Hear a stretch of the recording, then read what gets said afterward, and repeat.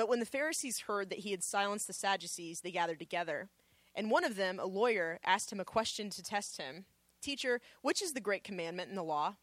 And he said to him, "You shall love the Lord your God with all your heart and with all your soul and with all your mind. This is the great and first commandment. And a second is like it. You shall love your neighbor as yourself. On these two commandments depend all the law and the prophets." The word of the Lord. Morning, guys.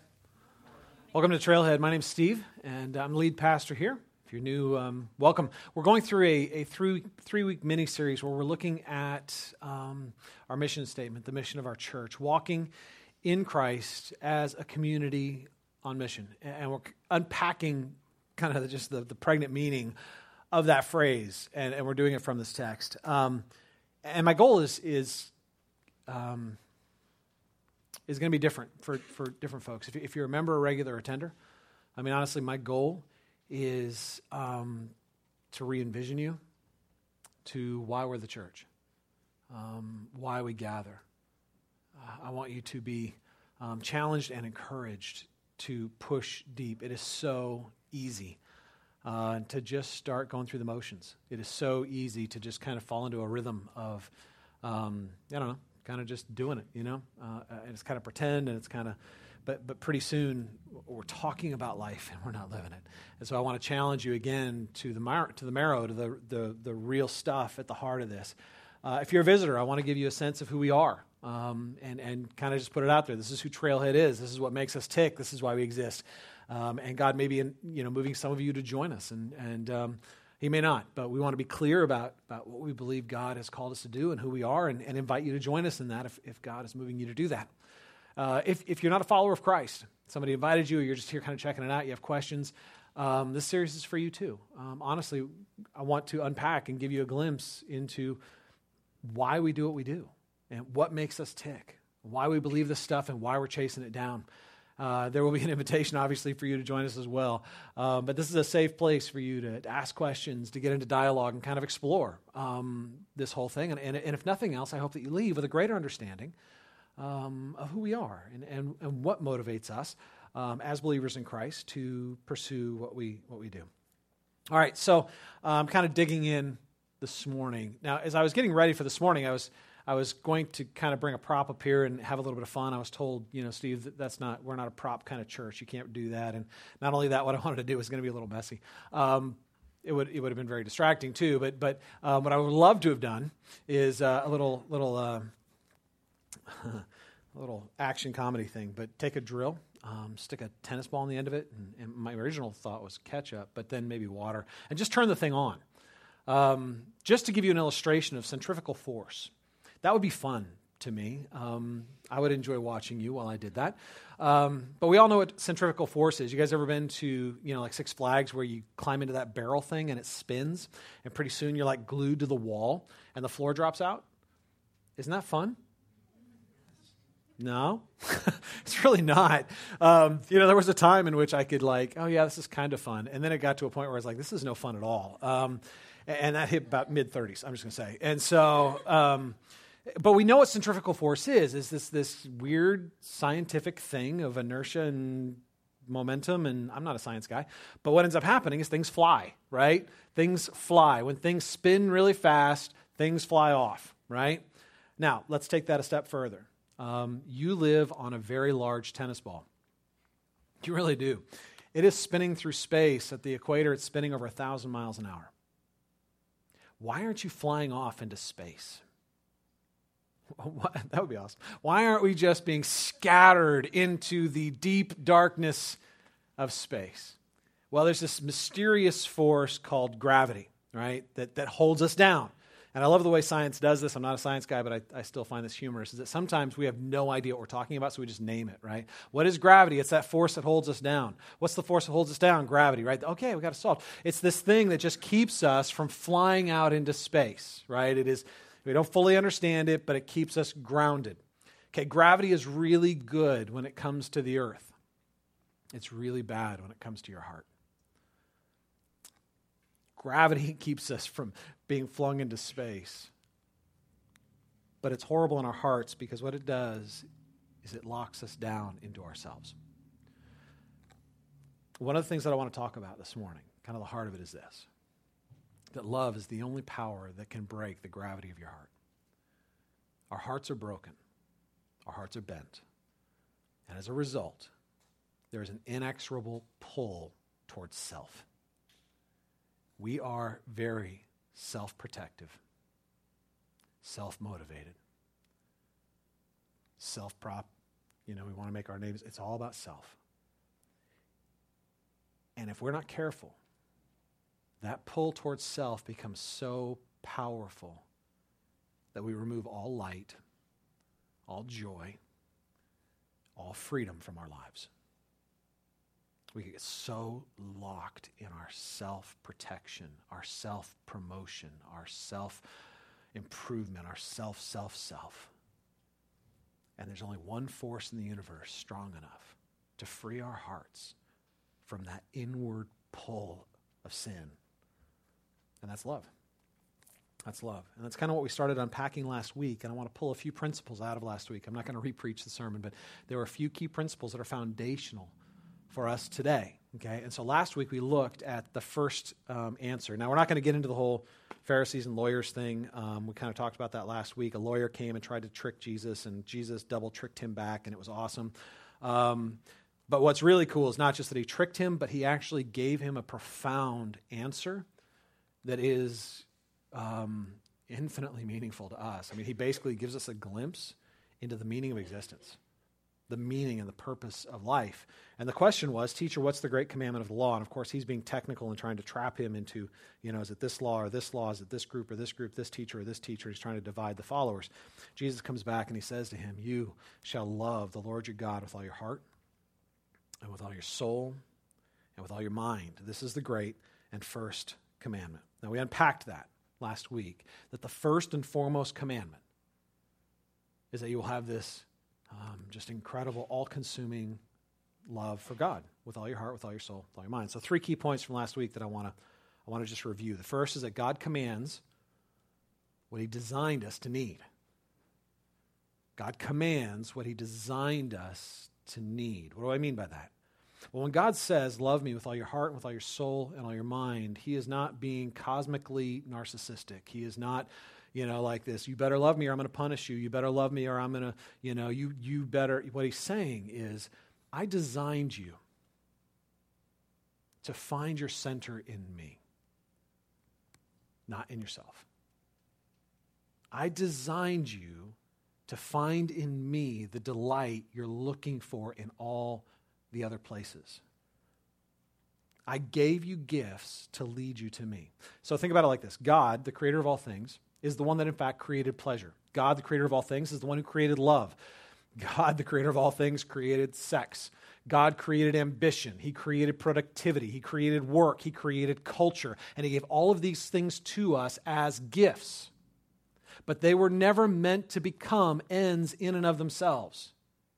They were designed to be appetizers. You guys know what an appetizer is? An appetizer is something that's supposed to, I'm not talking about an appetizer from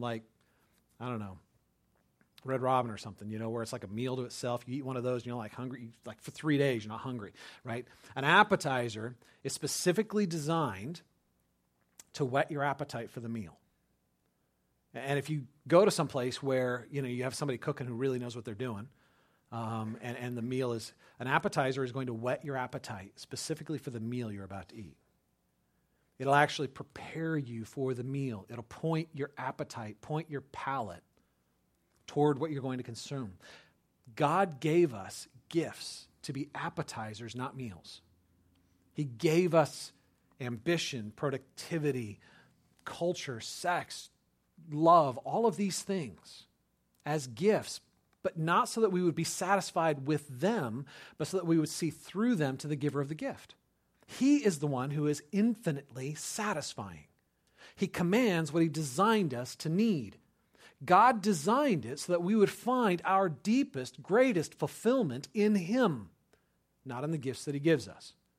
So when we look to the gifts instead of the giver of the gifts, we become idolaters. That's the biblical language for it. We start looking to something that isn't God to do for us what only God can do, to be for us what only God can be. And what ends up happening is when we do that, we destroy the very thing we're looking to.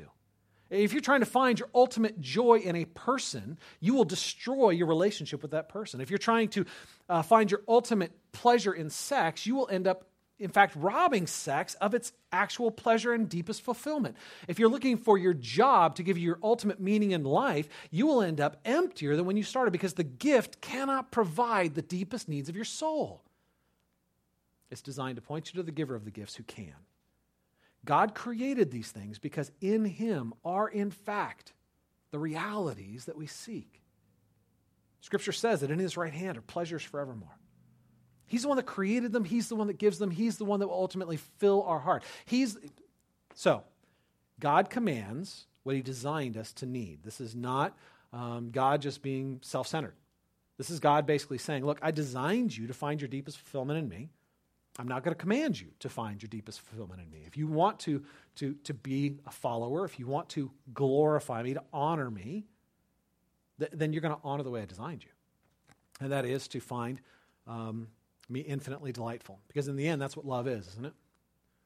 If you love God with all your heart, soul, and mind, it means that you find Him infinitely delightful. You find in Him what draws your heart, right? The second thing that I want to remind you of is that God's command is absolute and universal. God's command is absolute and universal.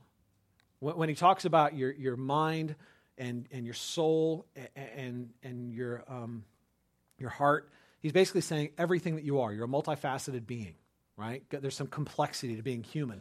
He's saying all of that complexity, all of those facets come together, and I want them all to love me. In fact, He says, not just all of those parts, but all of those parts. I want all your heart. I want all your soul. I want all your mind. God is not content with 80%. He's not content with a nod. He's not content with simple affection. He's not content with just a passing reference of respect. He wants our hearts. All of it. All of it. Now, as followers of Christ, this is an incredibly difficult command to follow. In fact, we're going to get into that in a minute. It's actually impossible. You can't do that, but we'll get into that in a sec. So what we end up doing a lot of times is instead of pushing through like we're supposed to, we end up redefining. We do very much like the Pharisee in this text, and we make some pieces weightier and some less, and so pretty soon we redefine loving God as knowing about God. So spiritual maturity is really not loving God, it's knowing about God. It's about having all of this information about God. It's having this full catechism of knowledge about God. It's man, I just know so much that other people don't know. And pretty soon the measure of spirituality is how big your brain is, right? How much knowledge you got shoved up in there. And God's like, no, it's not about how much you know. You don't love God by knowing about God. You love God by knowing God. Right? You don't love your spouse by knowing their vital statistics. You love your spouse by delighting in them. You know their vital statistics, but it's because you delight in the person, right? Not just your mind, but your soul. That word suke, we get our English word psychology. It's this idea of developing ourselves or investing in other human relationships, right? Some people redefine loving God as serving people. Developing your own skills, your own talents, investing into people. And here's the deal. There are ways that you can invest. You can lay down your lives for people and not love God. There are ways that you can have deep emotional experiences of worship and not love the God that you say you're worshiping. You can be a pool of goo on the floor, melted in tears, so deeply moved by the music, but not be infatuated by the very God you're singing about. God is not interested in us pretending to know Him, pretending to love Him, acting like it. He wants the real thing, and He wants all of it because He, in fact, designed us not to center our lives around ourselves, but to center our lives around Him. And that is a love relationship. He wants us to find Him infinitely delightful because He is infinitely delightful. Now, here's the challenge, you guys. This is not something we can do. You can't make yourself love something. You can try to make yourself like it. You can tolerate it, right? You can be polite to it. You can smile about it, right? You can be nice, right? God doesn't want your politeness. God doesn't want your niceness. God is not interested in your pretending. He wants your heart. So how do you make yourself love something? You ever tried? It doesn't work. You can't just turn it on. You can't just say, I will now love this thing that I did not previously love. See, love is a response. God designed us to be responders. We were designed to delight in God's infinite delightfulness. In turn, he would then pour out more of his delightfulness to spur us on to more delight. The problem is our hearts have been bent away from God and towards self because of sin. So how do we bend them back? How do we come to love God? And that kind of brings to the third point in this, that God's command requires us to stay centered on the gospel. God's command to love him with all of our hearts and with all of our souls and with all of our minds requires us to stay centered on the gospel. That's why I believe we need to be a gospel-centered church, because ultimately it's his love that provokes our love. What do I mean by gospel and what do I mean by gospel-centered church? The gospel very simply is good news that God has done for us what we could not do for ourselves. That God lived the life we should have lived. That God became man, lived the life we should have lived. That he died the death we deserved to die by choice as our substitute, taking God's wrath in our place as our substitute. And then he rose again to new life, showing that the payment was complete. And he rose not just for himself, but for us, so that we could come into new life, so we could be forgiven and justified and given a new relationship with God, so that we could be no longer categorized as rebels, but as sons and as daughters. Because he took our rebellion, he gives us his sonship. That's the good news of the gospel. The gospel is not advice on how to live. The gospel is not 10 steps to how to improve your life. The gospel is a message, not of how you perform for God, but of how God has performed for you, so that you can come to rest. Here's the deal, you guys. The gospel is the only message in the universe powerful enough to break the gravity of our hearts away from self-centeredness, self-focus, self-protection, self-promotion, and free us to love. When we look at the message of the gospel, it provokes us to love in response. This is natural. I mean, you know this at the workplace. You know, you go to work and there's that weird little dude, and at first you're like, man, I don't even want to be around that guy. He just kind of creeps me out, right? And then pretty soon the weird little dude is doing nice things for you around the office, and pretty soon you're like, oh, that was kind of nice, and they're greeting you warmly, and pretty soon you come to appreciate the weird little dude, and pretty soon you may even come to like the weird little dude, and pretty soon you realize he's just not that weird. You're the weird one, right? And pretty soon you're like friends, right? Why? Because his friendliness provoked in you a response of affection, right? He provoked in you a response that, I kind of like this guy. There's something, why? Because he won you over. That's what happens in relationships. That's what happens in love, and that's what happens with the gospel. Now here's the reality check, followers of Christ. The foundation of Christianity, the foundation of what it means to be a follower of Christ, is love for God. If you are not growing in your love for God, you are not growing in God. I don't care how much you know. I don't care how deeply you wave and cry, and I don't care how many people you serve, how many homeless shelters you volunteer in, how much money you give away. Paul put it this way in 1 Corinthians 13. 1 Corinthians 13 is a kind of a famous passage because it's the love chapter. It's used in a lot of weddings. You know, love is kind, love is patient, love is, which is kind of ironic because it has nothing to do with weddings. 1 Corinthians 13 is actually in a passage where it's dealing with spiritual gifts, basically telling Christians how they can use their gifts to get along with people they don't necessarily always like. I guess in some ways it is like marriage. And so, but at the beginning of that chapter, Paul says, if I speak with the tongue of men and of angels. In other words, if I have all eloquence, if I'm the most persuasive person in the world, but I have not love, I am like a clanging cymbal. If I give away everything I own and offer my body up to be burned, even going to the point of martyrdom, but have not love, I'm like a noisy gong. There's a way to follow God without ever following God. And that's called religion. And Christ follower, it is so easy to fall into religious behavior. Just doing the right things, going through the motions, and letting your heart grow cold to God.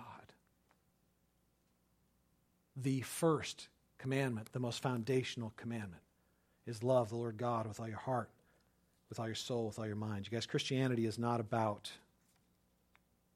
defeating sin. You are not more spiritual just because you start sinning less. Christianity is not about obeying rules. You are not more spiritual just because you start obeying more rules. Christianity is not about performing. It's not about getting people's acceptance. It's not about looking right or doing right.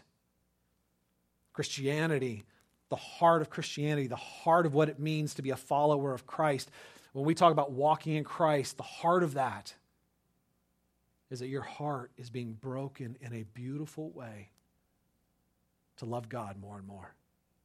You see how God has loved you, and in response, you are growing in your love for Him. You're finding your greater and greater delight in Him. You're finding more and more purpose in Him, more and more meaning in Him. This doesn't take away from your earthly ambition, your earthly loves, your earthly joys. It, in fact, enriches them because God is there as the giver of the gift, actually giving it a greater meaning and purpose than simply as an end to itself. The problem is it's way easier to do religion than love God.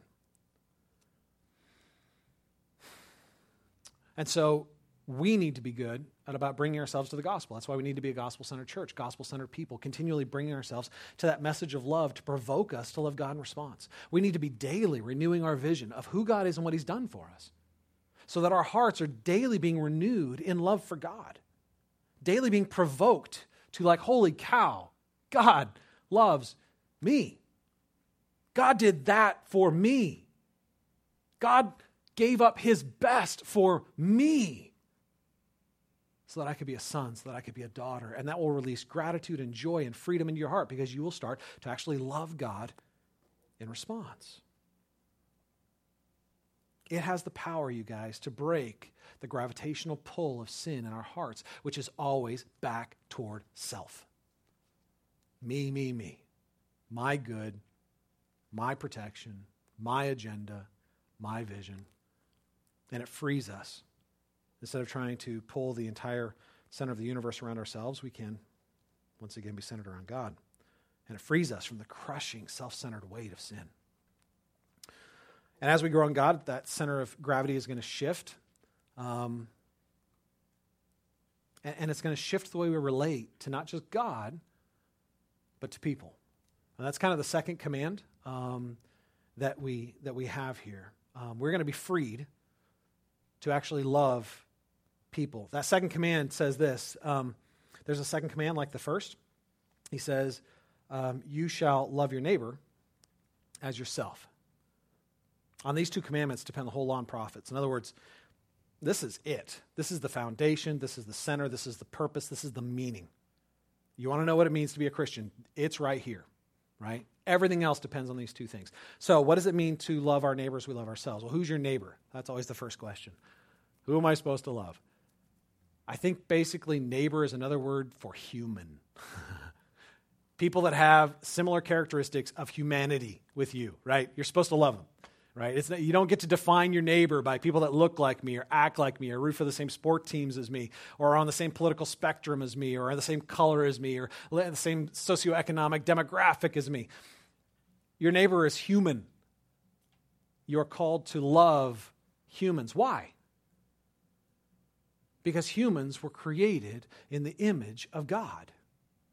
There's an innate dignity to humanity. Even in its most depraved and degraded form, there is a glory in humanity because God created man in His own image.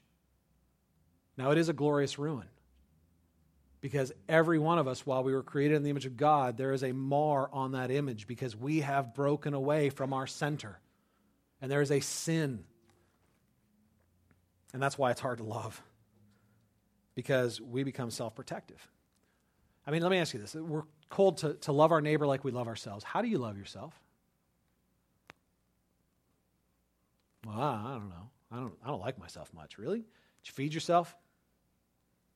No, yeah. Yeah, why? Because you were hungry. Did you clothe yourself? From what I can tell, everybody did. Good job. All right? You protect yourself? Do you avoid discomfort? Do you avoid pain? Do you provide for yourself amenities that enhance and enrich your life? Yeah. How much do you love yourself? You love yourself enough to sacrifice for yourself continually. You love yourself enough to protect yourself, to promote yourself, to provide for yourself. You love yourself, in fact, a whole lot. And it's kind of this weird, I know that there are some, people that have been so hurt and their psychology has in some ways become twisted as a result, and they will actually hurt themselves. They say they hate themselves, but the reality is even that is a form of twisted self-love. They do those things to make themselves feel better about themselves. It's actually them still trying to love themselves in a twisted, broken, hurt way. We cannot break free from self-love because in some ways God actually actually designed us to love ourselves. Loving yourself is not wrong. Loving yourself exclusively is. See, the scripture doesn't say don't love yourself. It says love your neighbor as you love yourself. Now there's the catch, isn't it? We don't like to love anybody else like we love ourselves. Because we like to love people on our own terms. We don't like to love people, we like to use people. Because our love, human love, is a response. And so if I find you attractive, I'm going to be attracted to you. Like if we're friends and we have things in common, I'm attracted to your presence. If I find you offensive or rude or just dumb, I may avoid you, right? There's no attraction there. In fact, there may be a bit of a repellent, I just find myself keeping a 10-foot, you know what I'm saying? Like we tend to gravitate toward what attracts us. In fact, that's often what we call romantic love. Fairly ironic, actually, when someone's like, man, I just love you. You know what they're really saying? I love the way you make me feel. I love the way you make me feel about me. I love me. That's really what we're saying. And you help me love me. Thanks. We'll put a heart on it and call it Valentine's Day, right? I mean, that's romantic love in a lot of ways, is very simply another form of self-love because I find in you things that echo in me, that make me feel good about me. Loving God, loving others like we love ourselves means we love those who are not like us, that don't give back, that don't say thank you, that don't reflect ourselves to ourselves, that don't make us feel good about us. And it's an incredibly hard thing to do. And some of you are like, Steve, I'm kind of a giving person. I really, I spend my summers doing internships. I've gone toward, I work in field, maybe social, work. My brain is fried, sorry. I volunteer in shelters and I do all these things. I just love people. Go down to the bottom of that well and see what you find. I'm going to bet you're going to find at the bottom of that a little kernel that says, I do these things because I love the way I feel about myself when I do them. I feel better about myself when I do these things. There's something about it that is very rewarding to me, so it attracts me. You know how I know? Because every single person in this room has probably been at that point where you're like, I can't give anymore. Sorry, I'm drained. And you know what that point happened? The point where that happens is where the benefit no longer outweighs the cost. As soon as the benefit stops outweighing the cost, we're out. Because we love ourselves. How do we obey this command? How do you actually love others like you love yourself? Not just be nice to others, not just be polite to others, but actually love others. Well, here's the deal. The same love that frees you to love God will free you to love others. That's why Jesus says the first command is to love Lord God with all your heart, soul, and mind. It is the foundation from which we grow into loving others. You cannot love others without having your heart gripped and broken by the love of the gospel. You can't. You can be a very kind person. You can be a very nice person. You can be even a very loving person in the sense that, but when we're talking about loving others like you love yourself, that standard, which is no longer about affinity and reward and what makes you feel good, and it is something that is beyond your ability to give if all you're doing is drawing on your own power. The gospel, though, transforms our hearts. It frees us from that black hole of self-centered focus. And what ends up happening is we come to love people. Not because we find them lovable, but because we love the one that created them. When we love the Creator, we come to love what the Creator loves. And you are freed in very powerful ways to love people who are not like you because you see in them an image of the one that you do love, your beloved, your Savior. The gospel has the ability to free you from thinking about self-interest. And instead, you're focused on His interest. Catch this, you guys. Our love for others is not primarily about our love for others. Our love for others is primarily about our love for God. Our hearts have been broken by a God who has initiated love with us. The one who knew no sin became sin for us and died and rose again that we might become the righteousness of God in Him. That breaks our hearts and it brings us to love God. And as we come to love God and we see that people are created in the image of God, we can love the unlovable not because of some superhuman strength in us, but because we see that God, the one we love, loves them. And in response to our love for Him, we are freed to love those that we don't naturally love. We are freed from that crushing weight of the gravity of the self-focused interest that is so necessary to our hearts. You guys catch this. Love is the only power in the universe strong enough to do this. Love is the only power in the universe strong enough to free your heart. Love is at the heart of the universe, the most transforming, powerful force, because love is God. God is love. And we know this in a very simple way in our human relationships. Anybody here love sleep deprivation? You know, you love being exhausted and going to bed, and right when you're slipping into the deepest sleep of the night, about 2 hours in, you get woken up by a crying baby. Isn't that great? Don't we love that? Right? It's like, yes, I get to go sit with a crying baby in the darkness. This is awesome. Right? Why do we do it? What parent hasn't? One of my favorite memories with all of my kids was that moment when our eyes, very first time, locked. And they weren't just looking all over. But they actually saw me. Their eyes locked on my eyes. And they smiled. They saw me. They recognized me. They loved me. And in that moment, my heart breaks. In that moment, I am not worried about my sleep deprivation.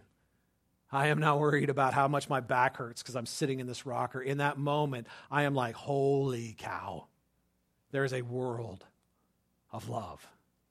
Who hasn't known this in the eyes of a lover? Who has gone beyond just loving the idea of you or loving the appearance of you and actually has come to love you. They know you in ways that no one else knows you. They see you in ways no one else sees you, and they delight in you. And it produces in you a response that simply says, it's worth it. Now here's the challenge. All human love is tainted with pain. Because all human love is tainted with selfishness.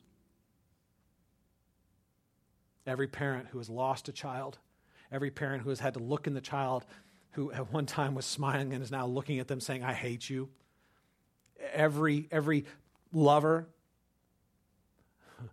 who has struggled looking into the eyes of the one they once loved and wondering if they still love them? All human love is tainted by pain because all human love is tainted by the gravity of sin in our hearts. At the heart of the universe is a love that does not disappoint. At the heart of the universe is a love that never pulls back and never hurts. It never reneges. It never gives a promise that it doesn't fulfill. Because it is rooted in the very purpose and power and choice of God. And He has determined to bless you. He has determined to change you, to free you. When that love grips your heart, it will free you to love others in ways that right now you don't even understand. And you will come to delight in others, not because them, but because the God you love delights in them, created them in His own image. You will come to be able to love even those who don't love you in response like God does. You will come to love those who maybe even reject your love like God does.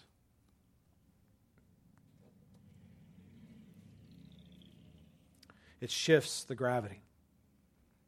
The gravitational center moves to God instead of your own heart.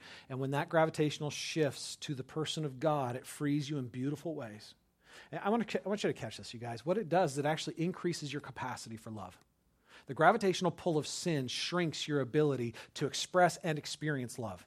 It shrinks your ability to enjoy and delight. It shrinks your ability to experience pleasure. The most self-centered people are the most miserable people. The ones that are the most determined to focus on their own advancement, their own joy, their own purpose, are the darkest, most miserable, ugly people on the face of the earth because they have distanced themselves from the God who has created them, the very one that can fulfill their deepest desires. What I am talking about is being freed to become what you were created to be, to experience what you were created to experience, to become what God says you can be. There are a few implications that come out of this that I want to finish with. As we simply look at this idea that God, the God of love, wants to free us to love Him and to love others. And that's this. First of all, following Jesus is about learning to love, not learning rules. You want to know what it means to be a follower of Christ? It means learning to love, not learning more rules. It's not about behavior modification. It is not about conformity. It's not even about morality. You can follow all the rules and be playing the wrong game. You can be the most moral person in the room and be the farthest from God. The people in our passage that were questioning Jesus were called the Pharisees. They were the most moral people the world had ever known. They had more rules than you can imagine, and they had strictly disciplined themselves to follow every single one of them, with the attempt of ultimately trying to win God's favor. And when God showed up in the flesh, they killed Him. They were winning their game, but it wasn't God's. It's not about rules. It's not about morality. It's about love. Here's the deal. If you don't get the gospel, you can't obey God. If your heart is not being broken by God's love for you, it doesn't matter how moral you are. It doesn't matter how many rules you keep. It doesn't matter how much you sacrifice, how many missions you go on, how much time you spend with homeless shelter. It doesn't matter. Because you're missing the first and foremost command. You're missing the center, the most meaningful thing in the universe, which is that you were designed to delight in your Creator because He is infinitely delightful. You are still operating out of a self-centered, dark heart, which says, I will perform for God because I trust myself. Instead of saying, I will rest in how God has performed for me. I will delight in the love of a God who loves me. And that'll change you. That will change you. You will become more moral. But not because of rules, but because it's going to free you from self-centered, self-destructive, other destructive behaviors. You're not going to steal other people's stuff. You're not going to rip them off. You're not going to steal their reputation. You're not going to tear them down behind their back. You're not going to. Why? Because love has freed you from the need to build your own dark kingdom. It's not about learning rules. It's about learning to love. The second thing is this, that love is the very purpose of the church. The only reason we exist is love. It's the meaning of the human existence, the human experience. And it is the purpose for which God created the church. Here's the deal. Love can't be experienced without other people. I know that's bad news for some of you. Love simply can't be experienced without other people, which means that God created us for people. And there's two aspects to that I want to focus on. Our mission statement says that we're walking in Christ as a community on mission. Now, walking in Christ is that piece that's about coming to know God and love God in a deeper and more powerful way. And we're doing that through the process of living together in community. Not like communally, right? We don't all live in the same apartment building, but like in community, we're doing life together. We know each other and are known. We share life. We're intentionally bonding ourselves together with other followers of Christ, right? Not because we have affinity, but because God's called us to community, and we're also moving out on mission. So let's talk about those two aspects quickly. First of all, this, community. Community is the love of fellow believers. The heart of community is love. Now, the church has done horrible things to community. They renamed it fellowship, and then they gave it its own little hall. And those of you who grew up in church know exactly what I'm talking about, right? Fellowship is that thing that happens in fellowship hall. What happens in fellowship hall? Fellowship hall is where you go get your cup of coffee. Fellowship hall is where you smile at people and you shake their hands, even if you don't like them. Fellowship hall is that place where you're nice and you're polite, and you get out. It lasts about 15 minutes on a Sunday morning, so you can endure it, right? That's fellowship hall. That's not community. Community is not simply being nice, right? There's that sin that we call niceness. And there is a sin of niceness when it replaces love. We settle for politeness. What we're called for is vulnerability. Community. It requires you to be part of the church. Here's the thing. You need the church. Oftentimes when someone becomes a believer, the first thing they kind of think is, okay, now I got to go find a church. What you need to realize is that you don't need to go find a church. You actually are the church. When you become a believer in Christ, when you are saved into a community. God has already placed you in the church. The church is not a building. The church is not a meeting. The church is not a place. The church is a people. The Greek word for church, ekklesia, literally means the called out people of God. If you're a believer in Christ, you are part of the church. That was news I didn't like when I first became a believer. When I first became a believer, I was just like, I went through this season where in high school, I went to a Christian high school, and it was just not a good experience, and I had come away with just this anger, honestly, an anger toward Christianity and toward Christians and their hypocrisy and all the games they played and everything else. And I was kind of like, my thinking was, I think I'm okay with Jesus, but I'm just like not okay with his followers. They're idiots, right? So then I become a believer, and then I'm like, okay, I'll follow Jesus, but there's no way I'm joining his church. You're in the church, man. You are the church. How ironic is it, right? It's like you're part of a body, a spiritual body God's put you in, and honestly, you're a wart. And you're calling out the hand like, man, I don't want to be that hand. Look how ugly that thing is. That's me. I'm like looking at the rest of the body going, I don't want to be like them. If I would have looked in a mirror, guess what? I would have looked just like them. The church is a hard place to be in, you guys, because it's made up of broken, sick people. People that are forgiven, people that are being redeemed and changed. They've been justified by the work of Christ, and they're being progressively changed in the image of Christ. But that's progressive. It's not immediate. The church is made up of broken people, and it's going to hurt. People are going to say stupid things. People are going to be insensitive. People are going to challenge you when you don't want to be challenged. People are going to be selfish when you need them to be giving. It's going to hurt. But God's Spirit is in the church. And he changes us in the church in ways that he doesn't anywhere else.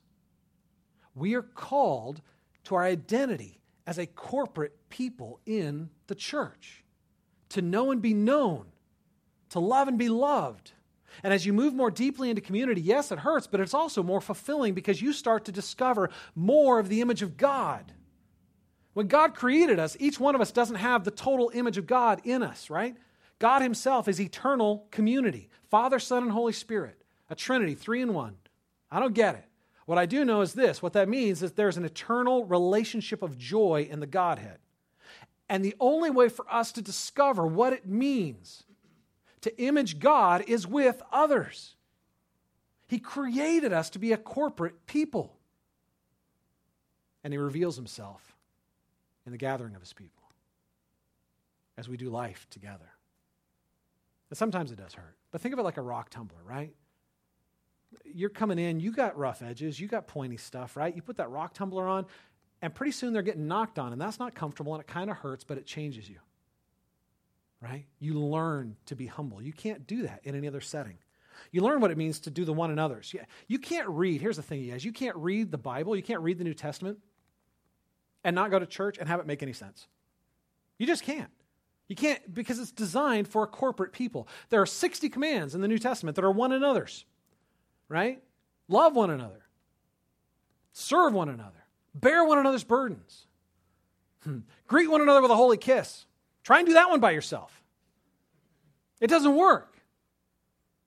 We've changed that a little bit. Now it's greet one another with a holy handshake or high five. Don't kiss me. But the point is this, that there's a sense in which the New Testament expects, and in fact requires, us to be doing life with other believers. We simply cannot experience the love of God fully, and we cannot honor God unless we are part of his body, part of his bride. We need to be in community, learning to love fellow believers and learning to be loved by fellow believers. We are wired to find life together. So secondly, we're supposed to love one another, be in community with one another. That's committing to one another. It's like covenanting together and recognizing that God has called us to be together. So if Trailhead is your home church, it means you don't just show up on Sundays. You're going to hear me say that a lot. Right? We don't have midweek meetings. I'm not saying, hey, you got to come to Wednesday night and Thursday. What I'm saying is you need to do life with people in Trailhead. You need to get involved with people at Trailhead. You need to know and be known. Right? And we have systems and structures to help you do that. Community groups and other structures. But it means doing life together. But we also need to be on mission together. And mission, very simply, is following a God of mission. God sent his Son into a hostile environment, into an alien world, to give a message of love. We are to follow that God. And God is still a missionary God. And if you are following God, you are a missionary. You are on the same path, following the same God, which means you're also going to have to love people. So here's the deal. Christians, I want you to catch this. Christ followers. Mission is not about conversion. God never commanded you to go out and get conversions. Mission's about love. God has commanded you to love people, whether they're followers of Christ or not. And in so doing, show them and tell them about the God of love. The challenge is, as a church, we've really not done this really well, and there's been challenges with this. So consider this. In the 1990s, late 80s, early 90s, some of you may remember these guys. This is Milli Vanilli, right? They came on the scene, and they were this huge splash. Some of you are like, I wasn't even alive in 1990. I don't want to hear about it, okay? So, but they were like this. They just came on the scene, and they had this hit record, and, girl, it's true. I can't sing, but, it's like these guys had it all. They had the voices, they had the bodies, they had the look, they had the dance moves. They were just taking the place by storm. Their first album takes Grammy for Best New Artist, right? I mean, they are just living the dream. Problem is, they can't sing. The producers knew that, right? This is Rob and Fab. I don't know which one's which. But Rob and Fab couldn't sing, and so they grabbed these two guys from Germany who could. And these two guys from Germany cut the tracks, and these guys learned how to lip sync. These guys got up on stage and pretended to sing. They were up there. The crazy thing is they believed it. They got to this point where they believed their own lie. They believed that they not only were famous, but deserved to be famous. The problem was, it all came crashing down at a concert. They were doing a live concert. I don't know exactly how this happens. I don't know if they were using a record, if it was a digital track or whatever. But the thing started skipping in the middle of the concert. And they're up there singing, and it's no longer matching. Now today we're like, well, okay, we get lip syncing, right? If you're doing all those dance moves, your voice gets a little winded. I'd rather listen. Back then, man, it was like, this was the revelation. Everyone's like, they're lip syncing. Well, now you need to prove. You need to sing live. The problem was they were horrible. They had bad voices. And everything came crashing down. They had to give their Grammy back.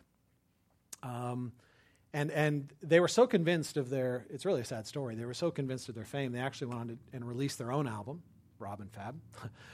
It wasn't good. It was bad. And they didn't know how to live. Rob ended up committing suicide because he didn't know how to cope without the facade of who he thought he was supposed to be. Now, what does this have to do with mission? What does any of this have to do with mission in the church? This. When we divorce love from mission, we're just lip syncing.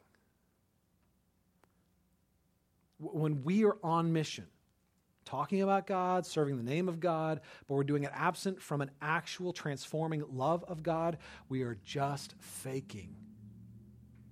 And we are misrepresenting Christ. And people know it. People are offended by it. They don't want to be your target. They don't want to be the low-hanging fruit that you're out there trying to pluck, right? They want to be people who are loved and valued. And isn't that the heart of the gospel message? How could you more misrepresent the heart of the gospel than by preaching the gospel, but by doing it absent from the love of the gospel, the transforming, empowering love? Here's the deal, you guys. If we're following God, we're going to love what God loves, and we are going to share with people about Christ. I sit down and I tell people about Christ. It's not because I want another notch on my belt. It's not because I'm doing it out of guilt or out of duty. It's not because it's it is because I love them. I'm a beggar who found bread. And it's more than I can eat. In fact, it's an endless supply. How could I not tell others where to find it? This is the most transforming message in the universe. It has absolutely changed my life and the life of countless others. How could I not share it with others? How could I not serve them in the way that the sovereign God of the universe has served me? How could I not love them? It's not about guilt or duty or pride. It's about loving people. And in loving people, in service and in word, you are giving them a glimpse of the God that you're telling them about. We're going to talk more about this next week. Actually, next week we're going to talk about specific ways that our church partners together to organize mission and to love. I'm going to share some pretty exciting stuff with you then. But right now what I want to do is actually just give you an opportunity to join us. One of the things that we do, and I realize this, is we're trying to get better at giving like entry points into our church. We have a lot of folks in our neighborhood. They honestly don't even know we're here. We're kind of the invisible church, right? We got no signs. There's no weekly presence, right? We meet in a bank. We're just, it's like Sunday mornings. If you don't catch the little flag sign, if somebody doesn't invite you, you don't even know we're here. I believe there are people in our community that are far from God that desperately need to hear the good news of God. Starting in 2 weeks, we're going to start a new sermon series called Deep Rest. And we're going to take 7 weeks and we're going to look specifically at how God wired us to work from rest. And in doing so, how that invigorates us and gives us joy and energy. It increases our productivity and ultimately it increases our well-being. That's a message our neighbors need to hear. That's a message we need to hear. And what we want to do is give you an opportunity to invite people to hear it. And so what we've done is we've made these door hangers and our community groups are going to be going out into the community to hang the door hangers. really just for the purpose of inviting people and letting them know we're here and letting them know that this is a series that God, can use in their lives. You can hand it to people that you want to invite. You can join us in actually hanging the door hangers. There are different nights that we've targeted different neighborhoods. And if you're in a community group, that's going to be part of the communication coming out this week. If you're not, I want to invite you to join us. This is kind of a tangible way that we're sacrificing to love our community. This is not a church growth strategy. A lot of times they are. That's not my goal. My goal is to invite people to hear something they desperately need to hear and invite them to consider things that are going to basically transform their lives, right? And I want to invite you to join us on mission and loving our neighbors in this way. We're going to have a table set up in the lobby that you can visit to get more information about what we're doing over the coming week, to get the door hangers out, so that you can join us in doing this, okay? All right, for now, what we're going to do is we're going to move into our time of response. I'm going to put some questions on the screen. I'm going to ask you to pray and listen to God and let God speak to your heart, okay? Thank you. Sorry, Millie Vanilli was still up there. We're also going to take our offering. This is a chance for our members and regular attenders to give joyfully and sacrificially. It's our way of partnering together to basically fund the work of the gospel in our community, right? God has generously given to us, and we joyfully pool our resources together to keep moving the gospel forward in our lives and in the lives of others. And so we invite you to join us in our offering. If you're a visitor, please fill out that worship response card that's in your bulletin. We would love to know you were here. If you have a prayer request, fill it out. We'd love to pray with you, pray for you. We're going to have some leaders at the back that are available to pray with you. If there are specific pressing things you'd love to pray, they would love to pray over you, okay, or to speak to you. So they're available at the back as well. For now, let me just pray for us, and we will go into our time of response. Father, I thank you that you are a self-giving God, that while you are holy, absolutely, infinitely holy and separate from sin, you do not, in that place of perfection, separate yourself from us simply to judge us or reject us or look down on us. You have taken pity on us. And in response to our deep need, you gave yourself up for us, that we might once again have life. God, I pray that you would use that very simple message this morning, as you have for the last 2,000 years, to provoke our hearts to love you in response. That it would awaken within us our need for that kind of deep, transcendent love. And it would fill us with joy as we realize that we have it in you. And it came at a price, a dear price, for which we can only be thankful. Move our hearts, Lord.